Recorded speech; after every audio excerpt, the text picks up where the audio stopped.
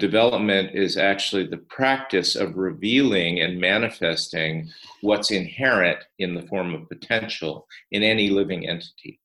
To develop anything is to sort of remove anything that isn't connected to its actual core potential and nature. What was the originating and creative impulse that caused permaculture to arise, and how do you sort of work forward from there?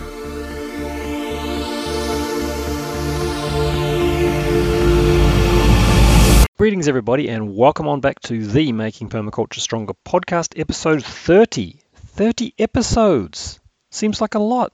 Wow! Today I talk with Ben Haggard, who is a member of Regenesis Group alongside Joel Glansberg, Bill Reed, who I've interviewed in the past few months, and others. He's a close colleague of Carol Sanford's, and so he's part of this theme in recent times of exploring this body of work around living systems thinking, around regenerative design and development. And today's talk is a long way from disappointing and a long way from boring. I'm still kind of feeling the waves of impact after the conversation, which was, I don't know, a week ago or something. And before we get into the chat, and I'm going to share some reflections on my experience, what I got out of it at the end, I'll share a little bit about the general state of affairs with Making Permaculture Stronger. Phase 2 is on, as you know. This conversation with Ben is extraordinary in the extent to which it meets me and the project where we are at and gives us some very concrete stepping stones forward and a huge amount of clarity.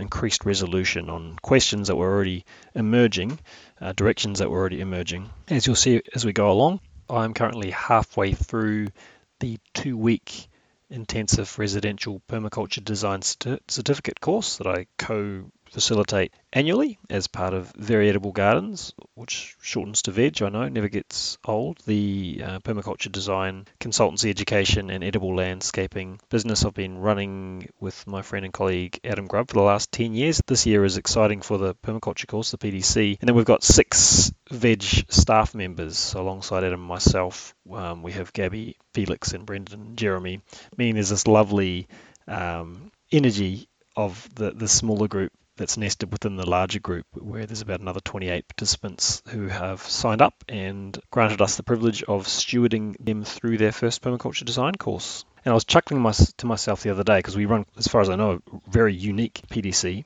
and I was chuckling because I thought, who the heck does this? On a 2-week PDC, one thing I'm doing is the group splits, they make a choice and they do either a smaller scale suburban size design project, or in my case, I take them through a larger property, the commencement of a full-scale design process with 100% real clients on a real property, where these clients had already reached out before the course, actually wanting to engage us in a design consultancy capacity. And so I'm kind of stewarding this group of about 18 participants through the process of interviewing real clients and then visiting and going through the initial overwhelm and feeling of what the heck we got ourselves caught up in here. On the first visit, in this case, it's a very complex 100 acres with 6-meter deep erosion gully in one corner, and in a complex topography or landform. There's saddles and hills and all kinds of different aspects and valleys and ridges, and a lot to get your head around. And I know, and I think everyone in the group knows now too, that we are well on track to really being able to offer a lot of value to these clients, a lot of it around sharing a bunch of layers that really unpack the uniqueness of this amazing property they're on, as well as supporting them toward articulating their purpose and honing in on a few suggested next steps. And we'll also have the bare bones of a concept design hybrid in the wordings of that generative transformation work some of you will recall and be familiar with. So that's going on. It's very exciting for me to experience the journey of folk new to design and play around with different ways of facilitating that. And maybe I'll reflect a bit more on that at the end, because the chat with Ben gave me clarity on the multi-layeredness and the nestedness of the different things that are evolving and developing within the context of the project. So that's in the foreground. It'll keep us busy for another week, and then I look forward to bringing a bit more focus to phase 2, where I'm going to be putting some questions out there and inviting your input. Big thanks to everyone who's been reaching out, sending messages. It's lovely to feel the degree of resonance of the recent post on coppicing the permaculture tree and moving into phase 2, transitioning from the focus on problems to potential. This chat with Ben is going to help us a lot with figuring out what the heck potential even is and what it means. Thanks also to the most recent patrons. I had a couple of people sign up to support the project at patreon.com/makingpermaculture stronger. Very, very much appreciated. And the kind of trajectory and nature of that support is one force at play in this situation. It does affect, I guess, how much weight I'm prepared to place on the project and energy I'm going to put into it. Right, I think we'll jump right on into the chat with Ben now, and as I said, I'll share some reflections and recaps and whatnot at the end. I'm very happy today to be in conversation with Ben Haggard, who I've meeting and talking to here for the first time. Ben is a colleague of people that I've been interviewing recently, including Joel Glansberg, Bill Reed, Carol Sanford, and I'm really super excited today to get Ben's perspective and hear about your work, Ben, with this captivating approach, living systems thinking, the regenerative paradigm, regenerative development and design. Probably the best place to start, I figure, is if you wouldn't mind sharing a little of your story and maybe including a focus on your relationship with permaculture over the years. So how you came across permaculture, how you got onto it, and then I guess the transition to starting Regenesis, bringing regenerative thinking into your work, and where you're at with it all now. So I grew up in a family business where we were growing and designing with native plants in the desert southwest of the United States. So I got interested in ecological design really early. And at the same time, I was an organic gardener since the time I was a kid. So I became aware of Mollison and his work, maybe even before he published the first permaculture book, or just shortly after, because Rodale started featuring him early on. And I was aware when the books came out and so on. So it was always sort of there, seemed like great stuff, but I wasn't paying that close attention because I was busy mostly working on ecological restoration kind of work. Then in the mid 80s, I guess it was, a friend of mine had gone and studied with Mollison and invited him to come to Santa Fe, which is where I live. And so I went to a 3 or 4 day workshop with him, and he kind of blew my mind. And I was, I think, ready and looking for something to have my mind blown about. And I got really excited about it, and then went and studied, a full-on permaculture course with Mollison in, lost track of what year that would have been, 86 maybe. And I met, Joel Glansberg was in that same course, who you've met, and some other folks who became colleagues over the years. And I jumped into it with both feet. Primarily, I teamed up with Tim Murphy and Vicki Marvick, who were in Southern Arizona. And we ended up, along with Scott Pittman, who was based in Santa Fe, forming something called the Permaculture Drylands Institute, and really focused on the application of permaculture in the American Southwest. We were interested in drylands everywhere, but especially in the American Southwest, because that's the place that we knew. And spent a number of years teaching and writing and publishing and, designing. I had my own design practice for a number of years, and then I teamed up with Tim Murphy, and we continued doing design together and running the institute. So it was classic kind of permaculture, in a period when it was pioneering in the desert Southwest. At some point during that time, I took on a major project called Sol y Sombra, which was basically an estate that was run as a private retreat center by invitation. And a lot of people came through Sol. It was owned by a wealthy couple, and they would invite people in political spheres or business or economics or, doing interesting scientific work and so on to come and have little mini conferences there. And we created basically a permaculture kind of botanical garden farm, miniature farm, to demonstrate a number of the technologies, water harvesting and so on, and also biological wastewater treatment, which at that time was not, John Todd had done some initial work. And then we worked with Michael Ogden, who was a student of John Todd's, who developed what became a kind of standard constructed wetlands technique or technology. We used this property, Solesombra, to do the first significant installation of this technology he'd been inventing. So that in and of itself was really influential and interesting. A lot of people came just to see the constructed wetlands technology. At any rate, by the time I finished up with that, and I was running a pretty steady teaching schedule, I began to realize that I was bumping up against some kind of limitation in permaculture that I couldn't quite put my finger on.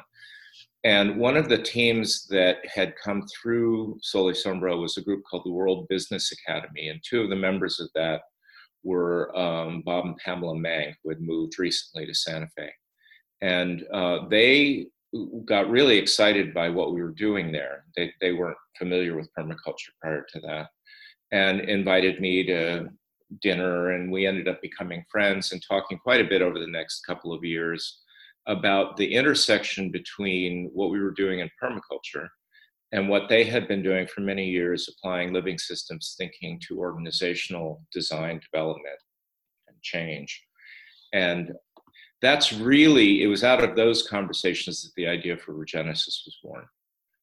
Because what we kept running into, as Tim and I in particular, as we were working closely together, began to realize that we could do quite sophisticated designs, landscape, land use designs, but that the client systems that we were delivering those designs into weren't able to receive them. They either couldn't understand the design or weren't able to make the constant adaptation and evolution required to live with a design that is intended to adapt and evolve through time. And so we realized that there was a huge gap in terms of the kind of human understanding of how ecological systems work and how you need to work with and in them. So that was really the birth of Regenesis. I saw that this organizational development side of things answered that piece of it, because it worked on the evolution of people's thinking and capacity to think ecologically. And what they got excited about was our understanding of actual living systems and how to work with them and how that could inform sort of the other side of it.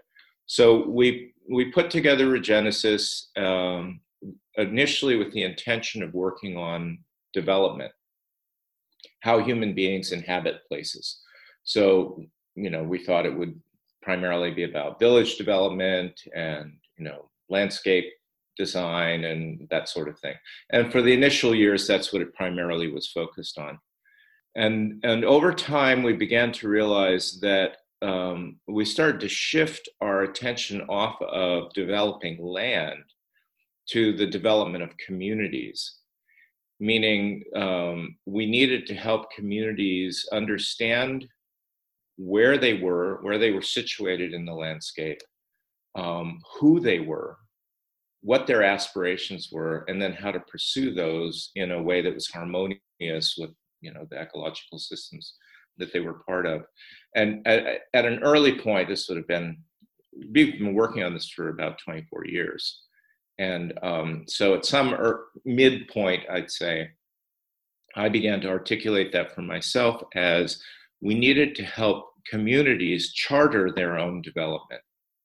That at least in the US, and it's probably true where you are, developers tend to be sort of entrepreneurial in nature. They see an opportunity and they pursue it, and the community is kind of a barrier to that opportunity and applies a restraining force. But basically, it's all driven by the developer's desire to do something with land. And this has meant that the the occupation, the career of development has become increasingly disreputable, and puts itself increasingly at odds with community values and community needs. And so we were asking, well, what would it take to actually turn that around and get a community to see itself as an evolving organism that needs to develop itself, needs to continually upgrade its infrastructure, but to do that in a way that's coherent and whole and in harmony with natural systems, so that the developers were brought back into the fold, if you will. They were working on behalf of communities, not at cross purposes. That was kind of a big concept that shifted my attention, and I think our collective attention, more towards the community side and away from the land side. And that's when I began to take a really deep dive into trying to understand how do you develop people? What does it take to actually grow the systemic thinking capability of people, of human beings, as both as individuals, but also as a collective? What's involved in that? And that's led us down all kinds of really interesting and pretty fruitful paths over the years. At the moment, I'm more immersed in organizational development and organizational change processes as a way of really learning in much greater detail how to do that. Because communities is a role, I often think of them as being not organizational systems, but disorganizational systems. It's much trickier. It's much harder to do in a community setting than it is in a formal organization that has a kind of single purpose that it's pursuing, and that everyone understands what the ground rules are. Not so for a community. Totally, yeah. Organizationally, there's a kind of a membrane or a doorway, some sort of filtration to get in there. So there's some degree of alignment around purpose, even if it's could be. So what it means is that there's a huge amount of work that has to be done around alignment, around purpose. When you're working in a community setting, and I've worked in communities of work as well as communities of place, communities actually situated in a particular place. And in both cases, there's quite a bit of work that needs to be done around, okay, who really are we? What is that membrane that we don't see and talk about that gives us coherence? And how do we understand ourselves well enough to be able to evolve? That's kind of a thumbnail description of how we got to where we are now. Beautiful. That's great. I think where you ended, I'd like to maybe just pull out a few points, but then come back to that question of working with people, with those questions of who are we, and also who is, as Bill phrased it to me once, who is here? What is this place? And I know you've got some amazing value to offer on that front. One little observation I wanted to make was I imagine you must feel pretty grateful to have happened to have bumped into Bob and Pamela Mang at that moment, just when the questions were starting to arise and you're starting to notice, oh, hang on, clients aren't really able to receive our designs and then co-evolve and adapt with them. That resonated with the point I got to maybe 4 or 5 years into working as a professional permaculture designer, where one of the initial limitations I noticed was my inability, my lack of literacy in being able to really read people and help them figure out and I'm sure that was part of your journey too, and something that you've been evolving. The image I got as you were talking about the transition from this idea of the developer versus community, the developer is this activating force and the restraining force, and it's the kind of the conflictually themed nature of the way the two parties interact, to the idea of communities need to be developing. And in some ways it's like, I hadn't thought of this before, but in some ways it's like if that's not happening in a community, the developers coming in and having a go in their own way, it's like an indicator of, it needs to happen one way or another. And I'm excited with this story around, okay, how do we transition that narrative and the actual reality into a place where developers are authentically not just chasing a profit, but in service of the community and the landscapes. So I'd love to maybe touch on that as we go along. I'm just starting to work on large developments with developers, and so that's very alive for me. But yeah, I mean, it'd be good if you've got any comments on what I just said, but I'd love you to just share a little bit more about kind of where you're at and where you've gotten to with, I guess, the real gold that you've discovered and that you've tested over time in terms of sitting in those questions of who are we when working with people, and who is this place? Anything you're happy to share there? I know that's going to be of interest and value for. Well, let me try and tie a couple of those thoughts together. Okay, brilliant. So on the one hand, there's the question of who are we? Then there's the question of how do you develop in harmony with that, and which raises the question of what is development anyway. So one way of understanding the word development, one way of deriving it, is that it has to do with removing the veils from something. The development is actually the practice of revealing and manifesting what's inherent in the form of potential in any living entity. Right? So what it means to develop the land, or to develop ourselves, or to develop a family or a community or a business, to develop anything, is to sort of remove anything that isn't connected to its actual core potential and nature, and bring that potential forward in a way that allows it to become increasingly of value and increasingly connected to its larger context, the large system that it's part of. So this is pretty consistent with permaculture thinking, although it's not always called out all that explicitly, that when we are talking about developing a piece of land or a garden or a farm or something like that, what we're attempting to do is discover its nature, its character, and get that to manifest in some way that allows us to live there and live in harmony with it. So that's the starting point, is to understand what development really is. If we want to transform the field of development, and understand that the development of the land, the development of housing, the development of agricultural or forestry or other kinds of potential is the same process as the development of the people who are going to live in that landscape and manage it and grow with it and learn from it through time. So one of the things that I know that you're interested in is this idea of place-sourced potential, which is a term that we use to talk about the ground or starting point for the thinking that we do. So place-sourced potential probably loosely corresponds to the idea of site analysis, like the McCargian overlays that Bill Mollison used to recommend, where you're seeing how the soils and the movement of various flows, water and air and cold and so on, and the sun move through a site in a way that reveals what's possible there and what the limitations are. Yeah. What we, though, do is we try and look deeper into that analysis. What we're really looking to do is try and understand, well, on one level, how this particular site is related to some larger system.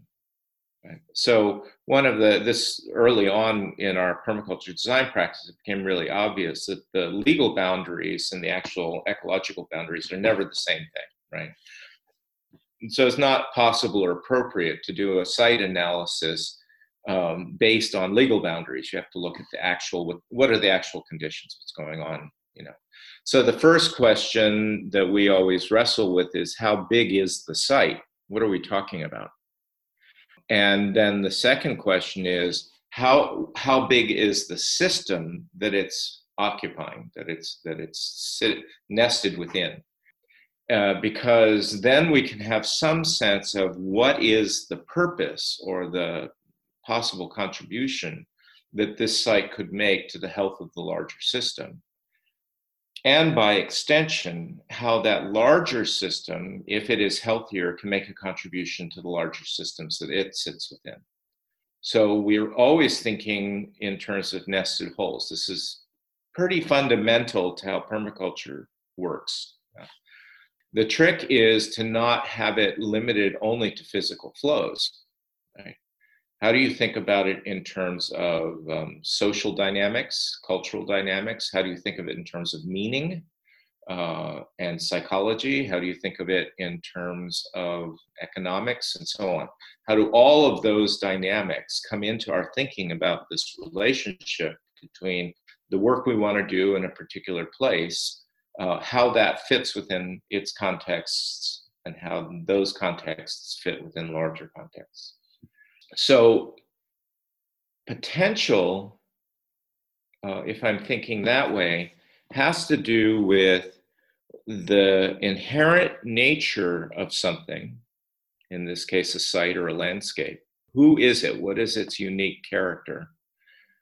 And what is being called from it at this particular historical and evolutionary moment?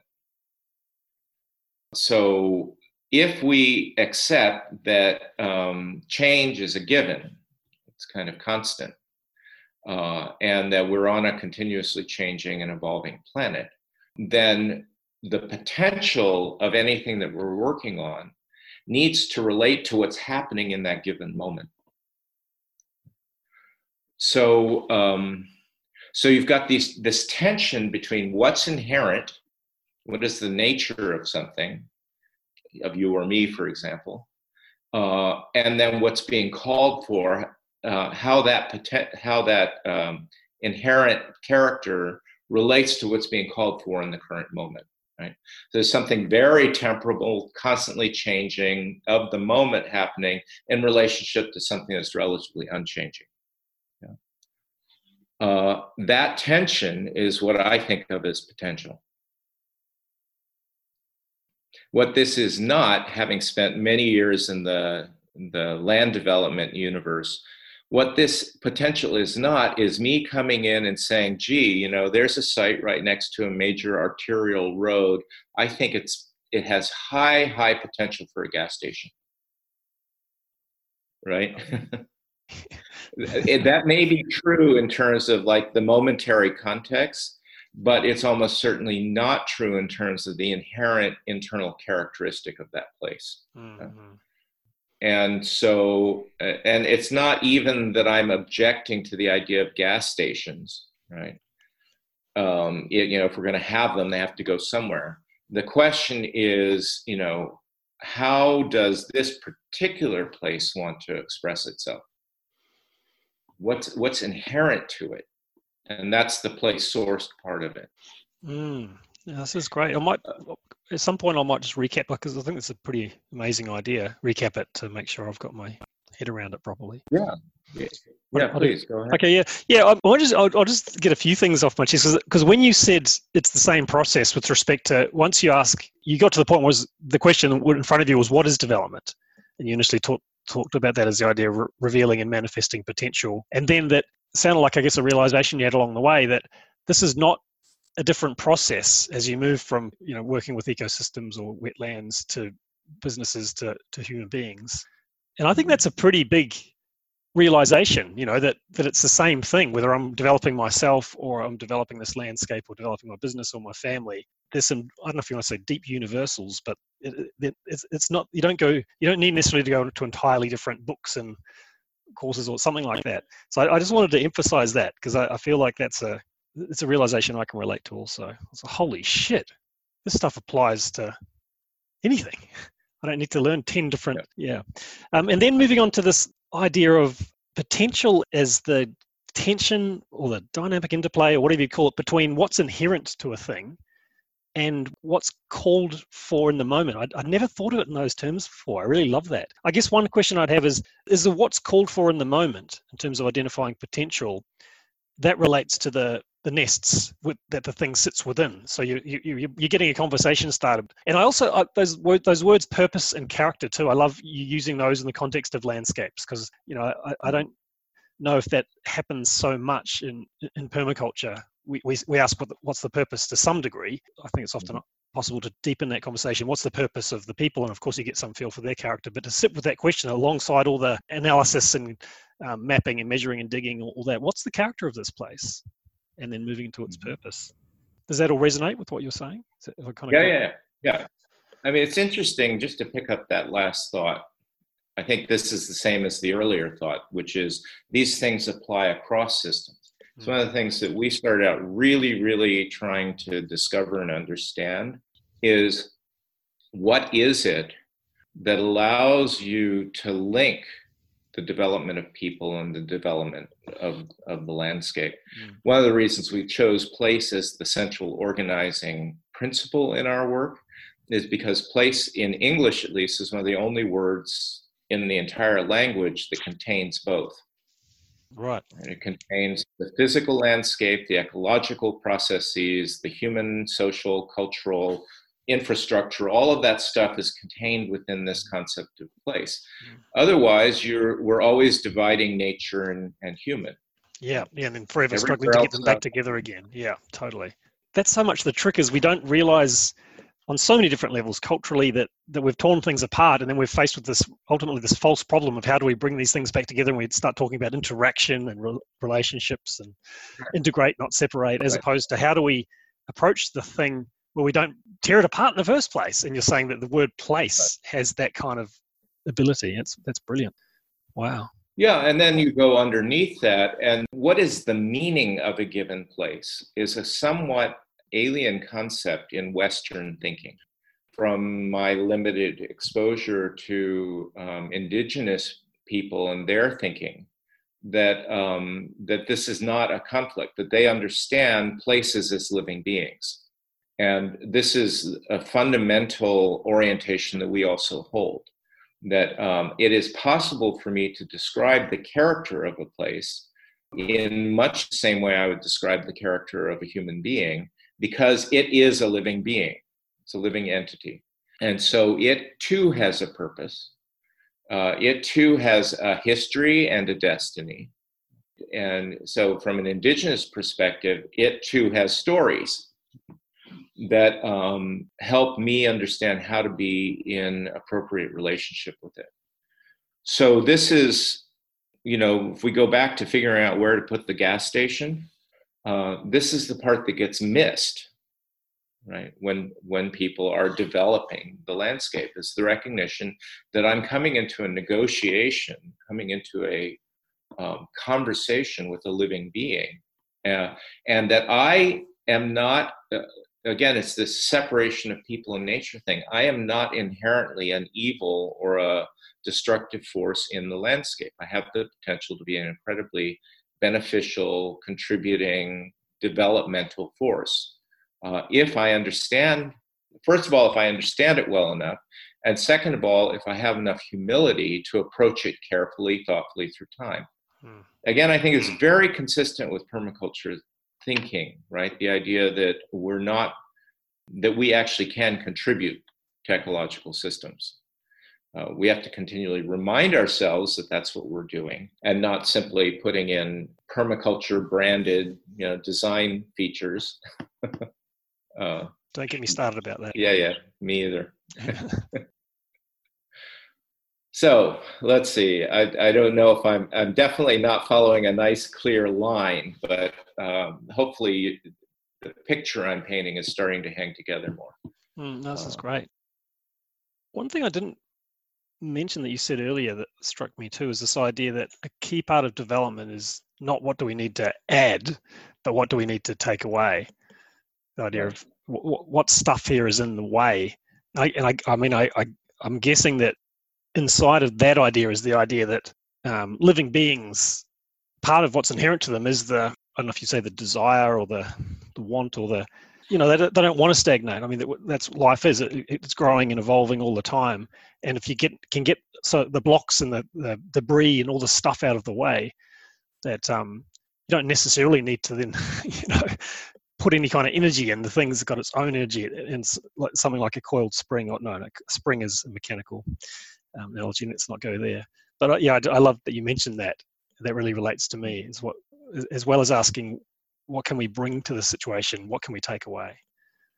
And often what needs to be taken away are mental constructs, our assumptions, beliefs, projections, and so on about what's actually happening in a particular place. Our attachments, probably most of all. Yeah.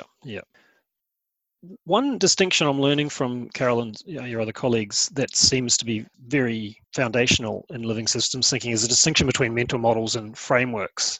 And I had the idea, if you wouldn't mind, in your language, how do you introduce that distinction to people? Because I mean, obviously that must be what you're doing when the person, let's say a developer, approaches and you say, hey, we found some land, we want to put a petrol station on it. How do you start to pull the mental models out and introduce that distinction in an accessible way? Mm-hmm. Well, I think of a mental model as being like a recipe, right? It's certain steps that you repeat every time. Yeah.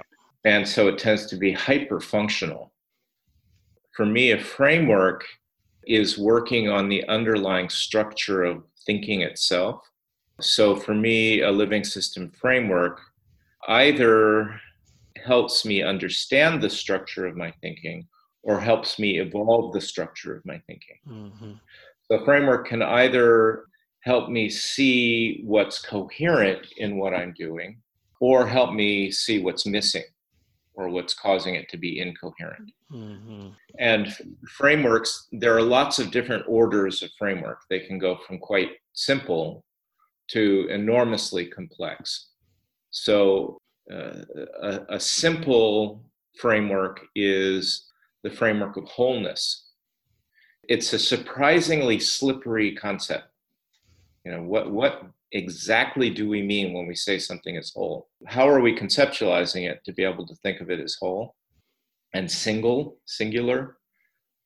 I had an insight about this somewhere in the last few years where I realized that my training, even through all the years of the permaculture work, my training has always been to think of something as whole through the way I was adding things together, that we're more holistic because we've added more stuff to it, which is a fundamentally non-whole way of looking at things. Yeah. And I kept addressing myself to that. What is it that I'm doing that's causing me to continuously see a whole as a composite or an agglomeration of parts? What's going on there? And I finally realized that I needed to, it was like shifting sides of my brain or something, that I needed to simply turn that off and accept that whatever was in front of me had a right to be. So if I think of a person, for example, a friend, that instead of, if I want to think of them in terms of their wholeness, I have to stop thinking of them in terms of their characteristics and only see them as a being with the right to be. And the minute I shift into that mode, then they are whole in my mind.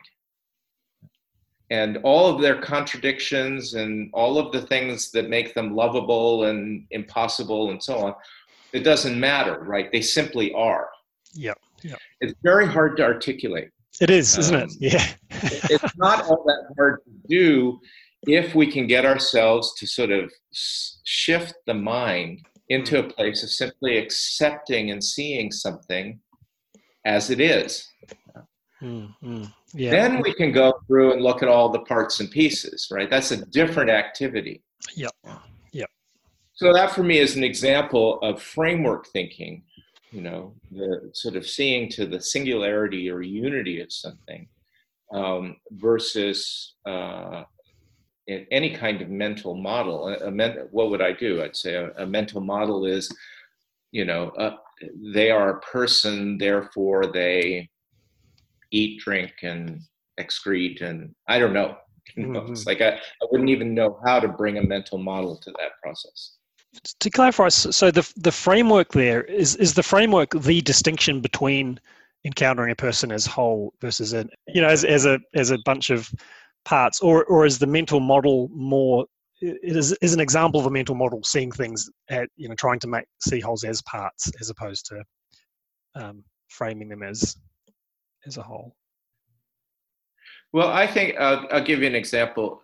I hope this feels relevant to your audience, but my training before all of this, my training was as a painter.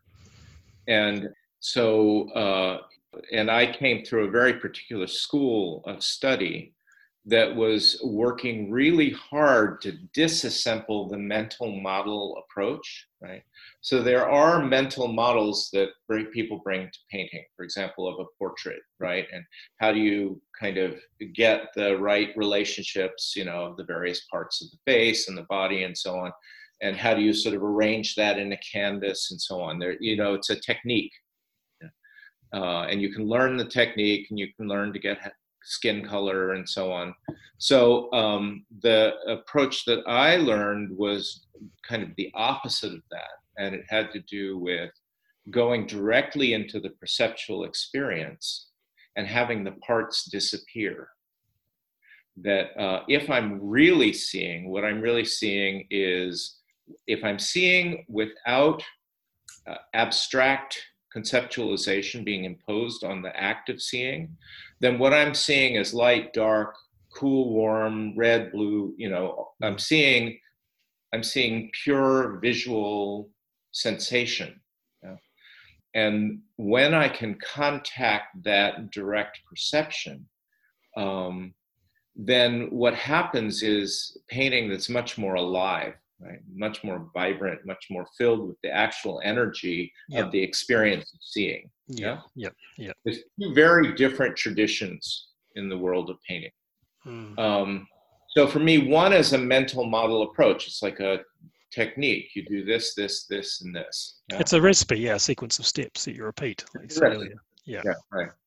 And the other has to do with really altering me, right? And my ability to open to an actual perceptual experience as it's happening.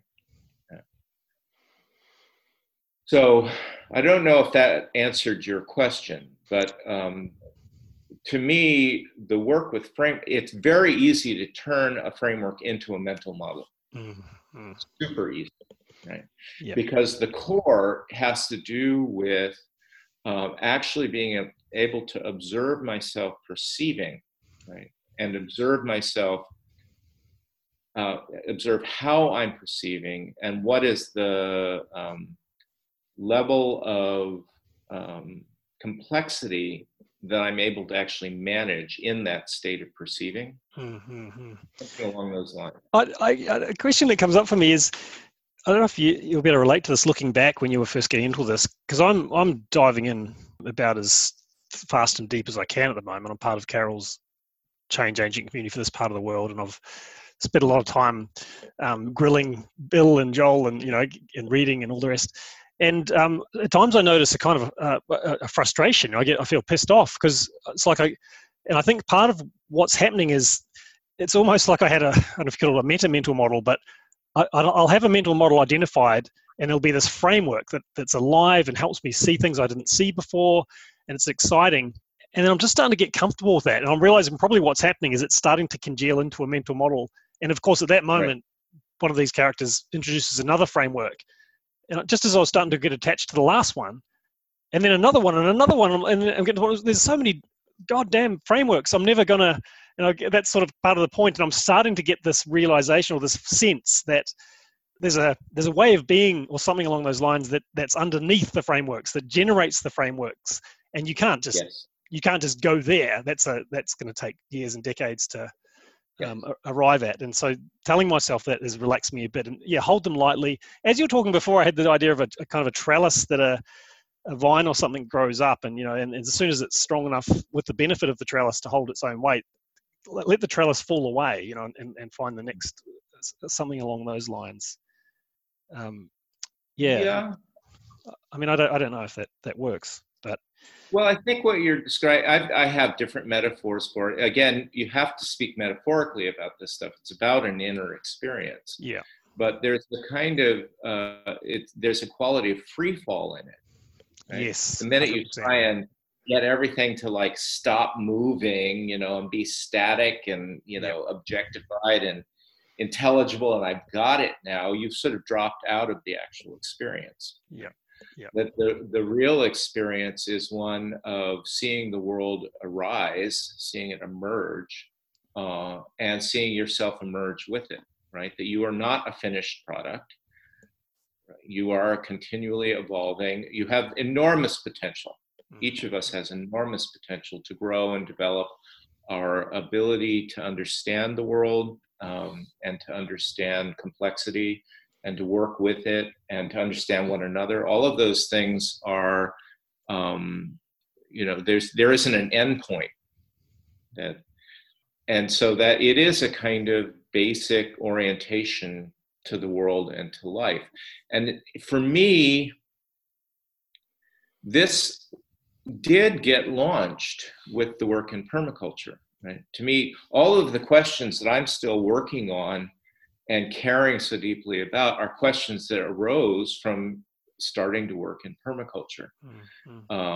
So for me, permaculture raised the questions, but it didn't have the instruments I needed to be able to work on them. And if I were to offer a critique of permaculture, and I worked originally with Mollison, so I got to observe him quite a bit over the years firsthand. He was, in his own way, an incredibly flexible, kind of brilliant thinker, but he wasn't always as flexible or brilliant in the way he articulated. And so one of the things that I believe about permaculture is that it is too functional, that its limitation within the functional world, it's quite sophisticated, or has the potential to be. It's not everybody uses it in a sophisticated way, but the whole idea of patterning, understanding flow, dynamics, and change, and sort of working all of that stuff, it's all, completely the basis for how Regenesis is working and thinking.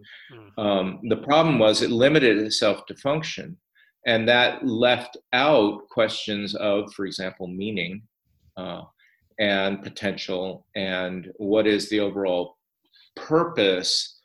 It made it, all of us would have to invent answers to those questions for ourselves. And I think people do.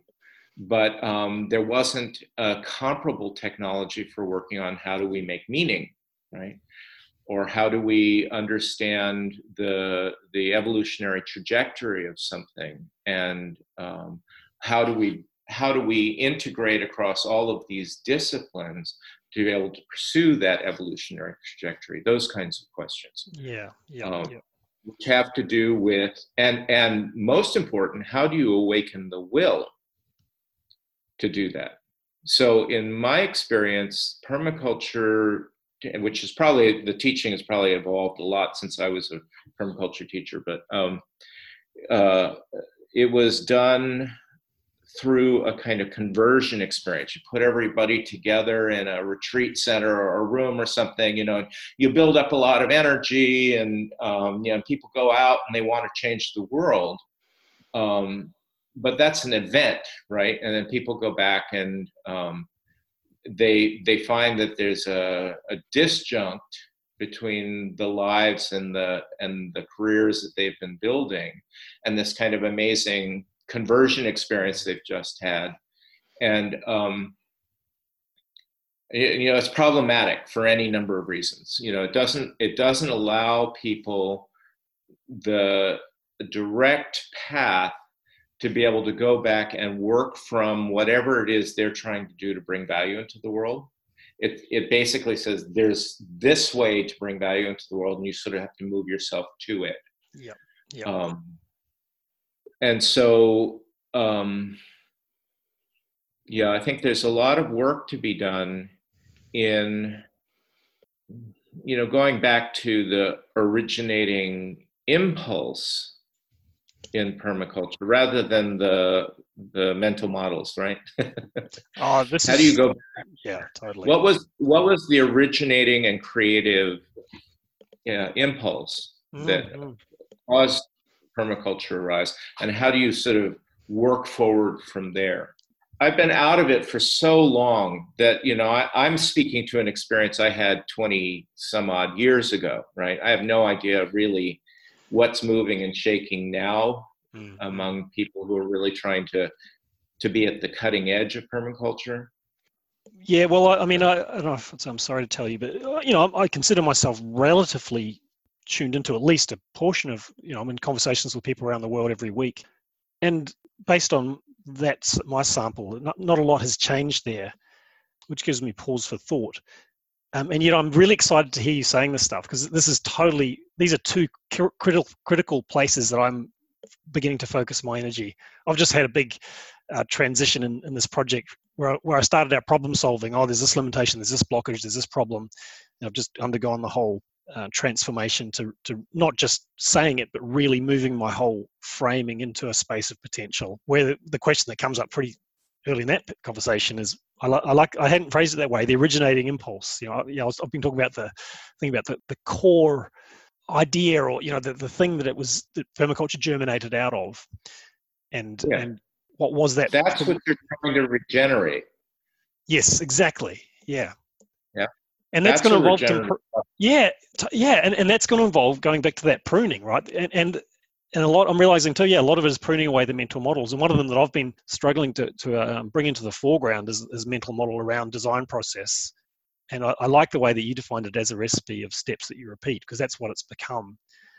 And of course, those particular steps have their place and all that kind of stuff. But to latch onto those as the thing, as opposed to one potential way of sometimes realizing that originating impulse. And another huge thing that resonates, I've just really discovered this on a whole new level, because I'm starting to hold space for a community of practice, and I'm working with this very simple, I guess I hope it's a framework, but the idea of a community of interest in permaculture, and you have that conversion experience, you become interested or more interested, you do the permaculture design course.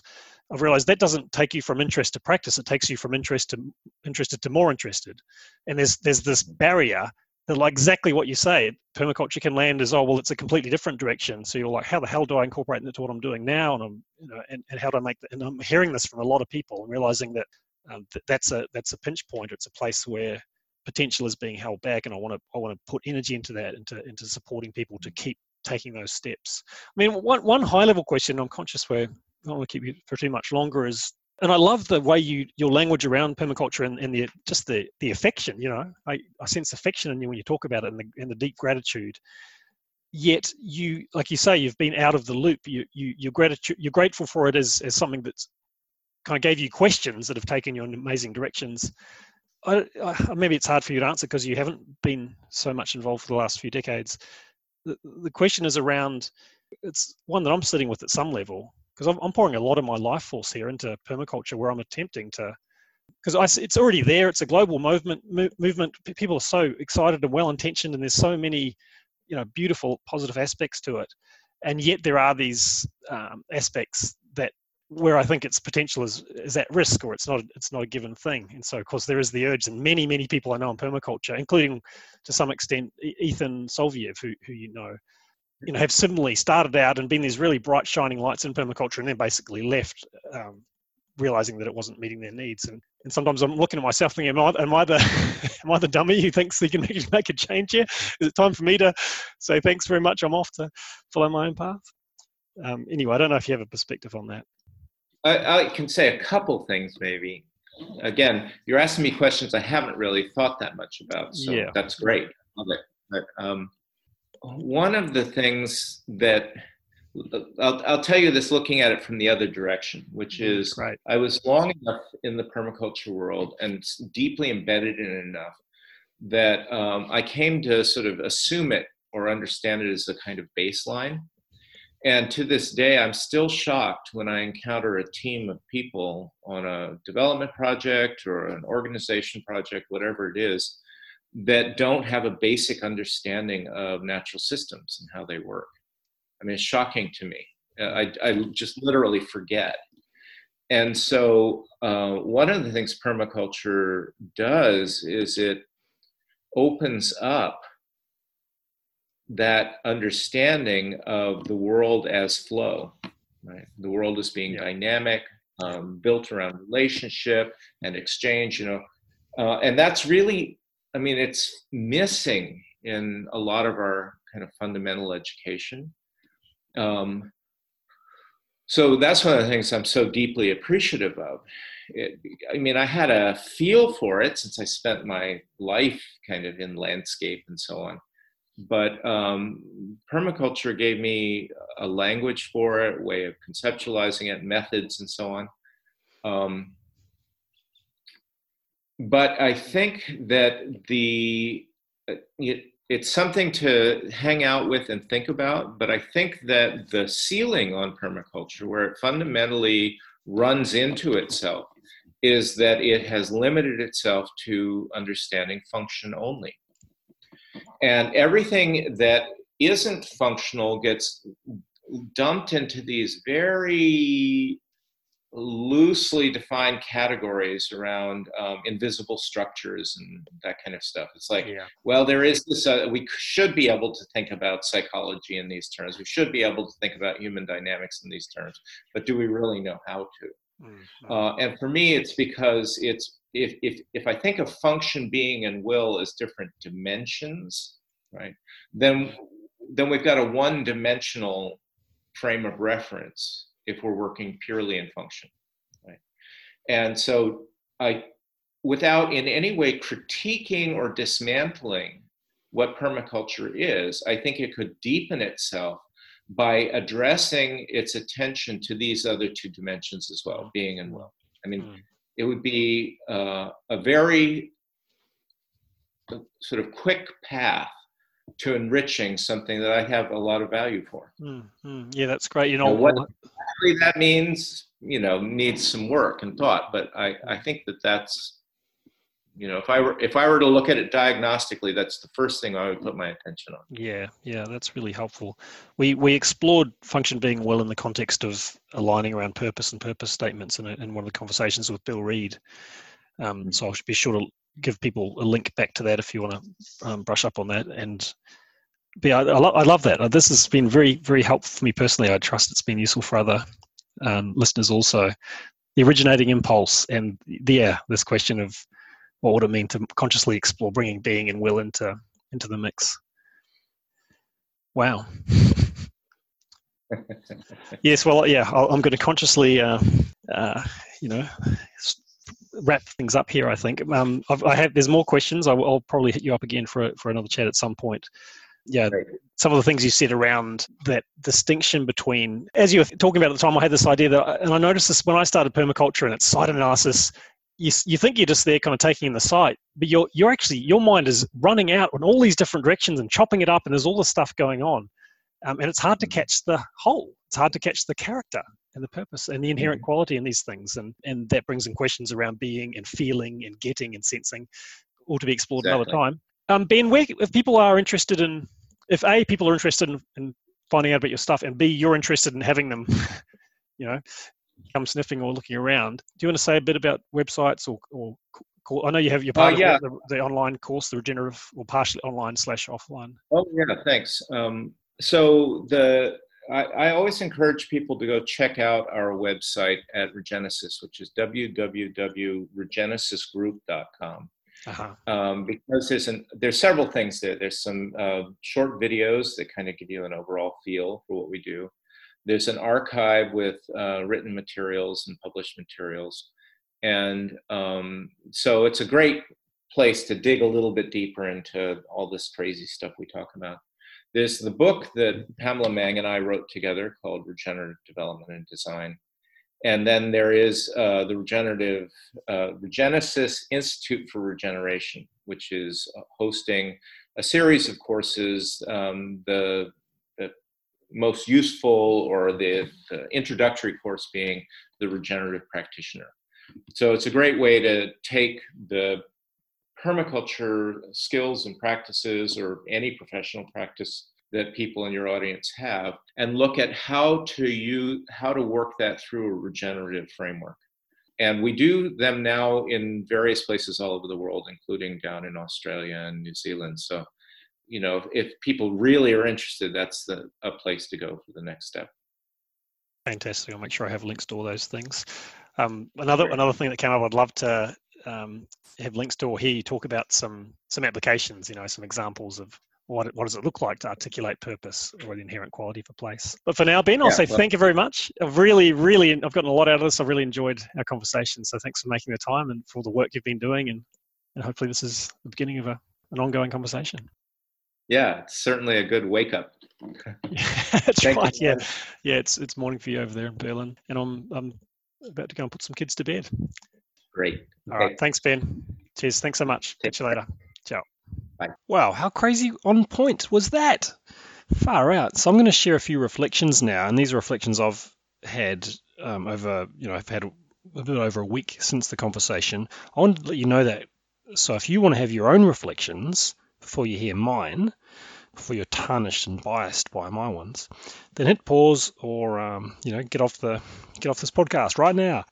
Or I'm about to share mine with you. You make the right choice for you. So I wrote down some reflections in the show notes, and I'll read from those and add a few extra comments, no doubt, as we go along. So I wrote there that this episode catalyzed waves of reflection that are blowing my mind. Yes, I was struck with the profound clarity and depth of what Ben shared.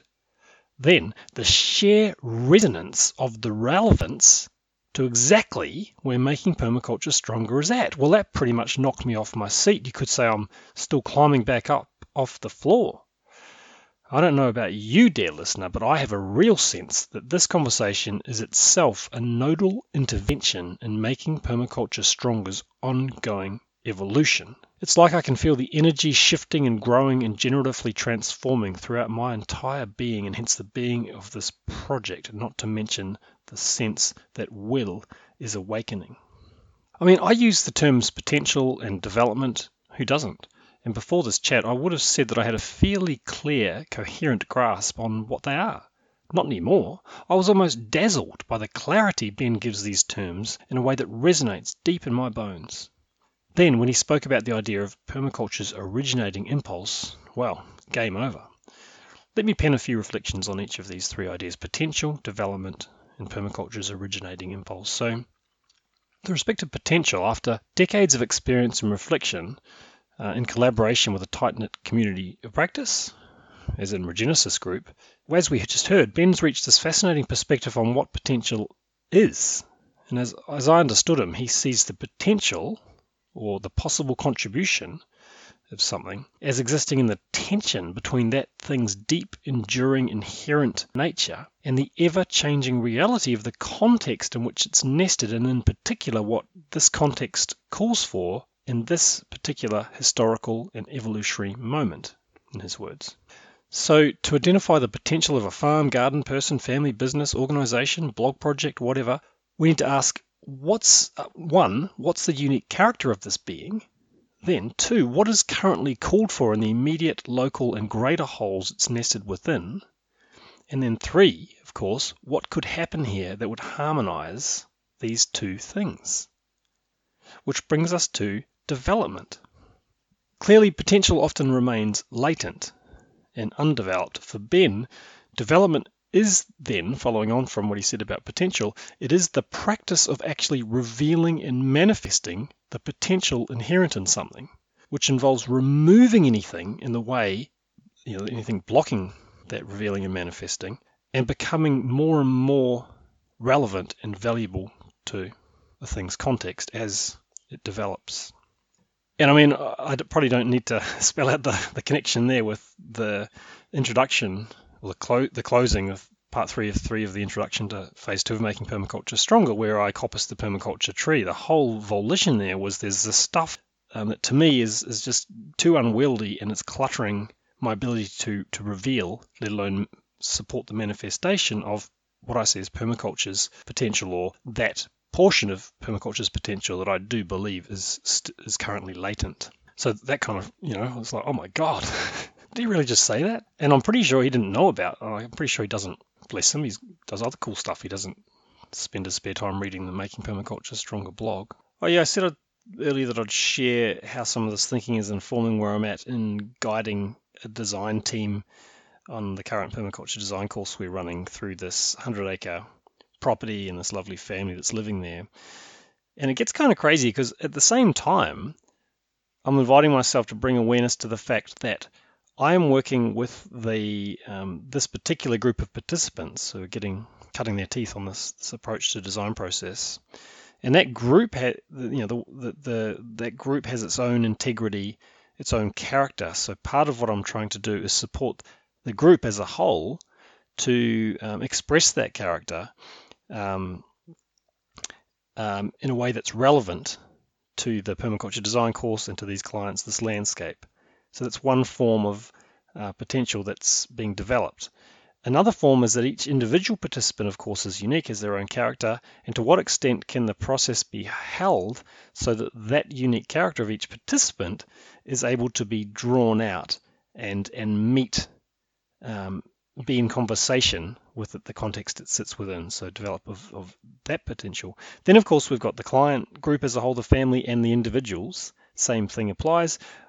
I have my own role, and of course I have my own uniqueness, and to what extent am I becoming more alive and able to express my uniqueness, develop my potential in a way that's relevant to this context. There's the 100 acres we're working on, where the same thing applies, and then there's the kind of local socio-ecological landscape that sits within the larger water or life shed that sits within, which by the way includes 700 acres of land owned by the same family. So to what degree is what we're doing on the 100 acres with these people consistent with supporting that larger, some thousands of acres to express its character in a way that's relevant to its wider context, and then focusing on that wider context, so the larger region of many farms and different watersheds and forests and so on. And so sitting with all that, I mean, you can't take it all on at once, or I can't anyway, but it lets me ask a lot of really great questions and find opportunities to increase regeneration.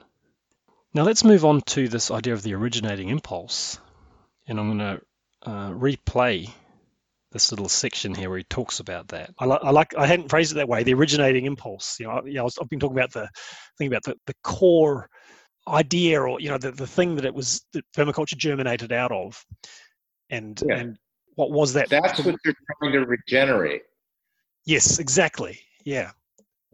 And that's going to involve. Yeah. I mean, there it is. If you listen again, you can hear in the background. He said, "This originating impulse, or what I call the core idea, or whatever, this is what you're trying to regenerate." And then he goes on to say, as I kind of speak over him, or vice versa, that is a regenerative process. And so that was a magical moment in our conversation, identifying that what I've been feeling toward and am attempting to do with phase 2 of making permaculture stronger is regenerate from permaculture's originating impulse, the creative originating impulse. And that is where we're going to be heading next, or very soon anyway. So I'd invite you to start reflecting on that question. And just to give you a little hint, it's nothing to do with the ethics or even the principles, which I think we can sort of default to in an autopilot sort of way. Oh yeah, the core of permaculture is, they're foundational. They're not the originating impulse. They came later on. What was the core impulse, the thing, as one reader asked, am I going to go all the way back to the acorn? And I like that idea of, if you think of the permaculture tree, what was the acorn? What was the core idea or concept or inkling that permaculture then germinated out of? I'll leave you sitting with that and look forward to exploring it more with you and inviting your input on that in the coming posts. There's links to Regenesis Group. It's regenesisgroup.com, and there you can navigate to the Regenerative Practitioner Training, and I have a link to the chat with Bill Reed, which was episode 23, where we get into that distinction between function, being, and will. And I loved how Ben talked about these three. If you think of function, being, and will as three dimensions of existence or whatever, then in a very strong focus on function, permaculture has had a certain one-dimensionality. So it's another question. So many questions, right? And questions are beautiful things. Not to rush away from too quickly, but what would it mean for function, being, and will to evolve together within permaculture? So much to explore in the future. I wish you well. Hit up makingpermaculturestronger.net to catch up on the latest comments, posts, and all that stuff. And I guess I'll be catching you in episode 31. Ciao, ciao.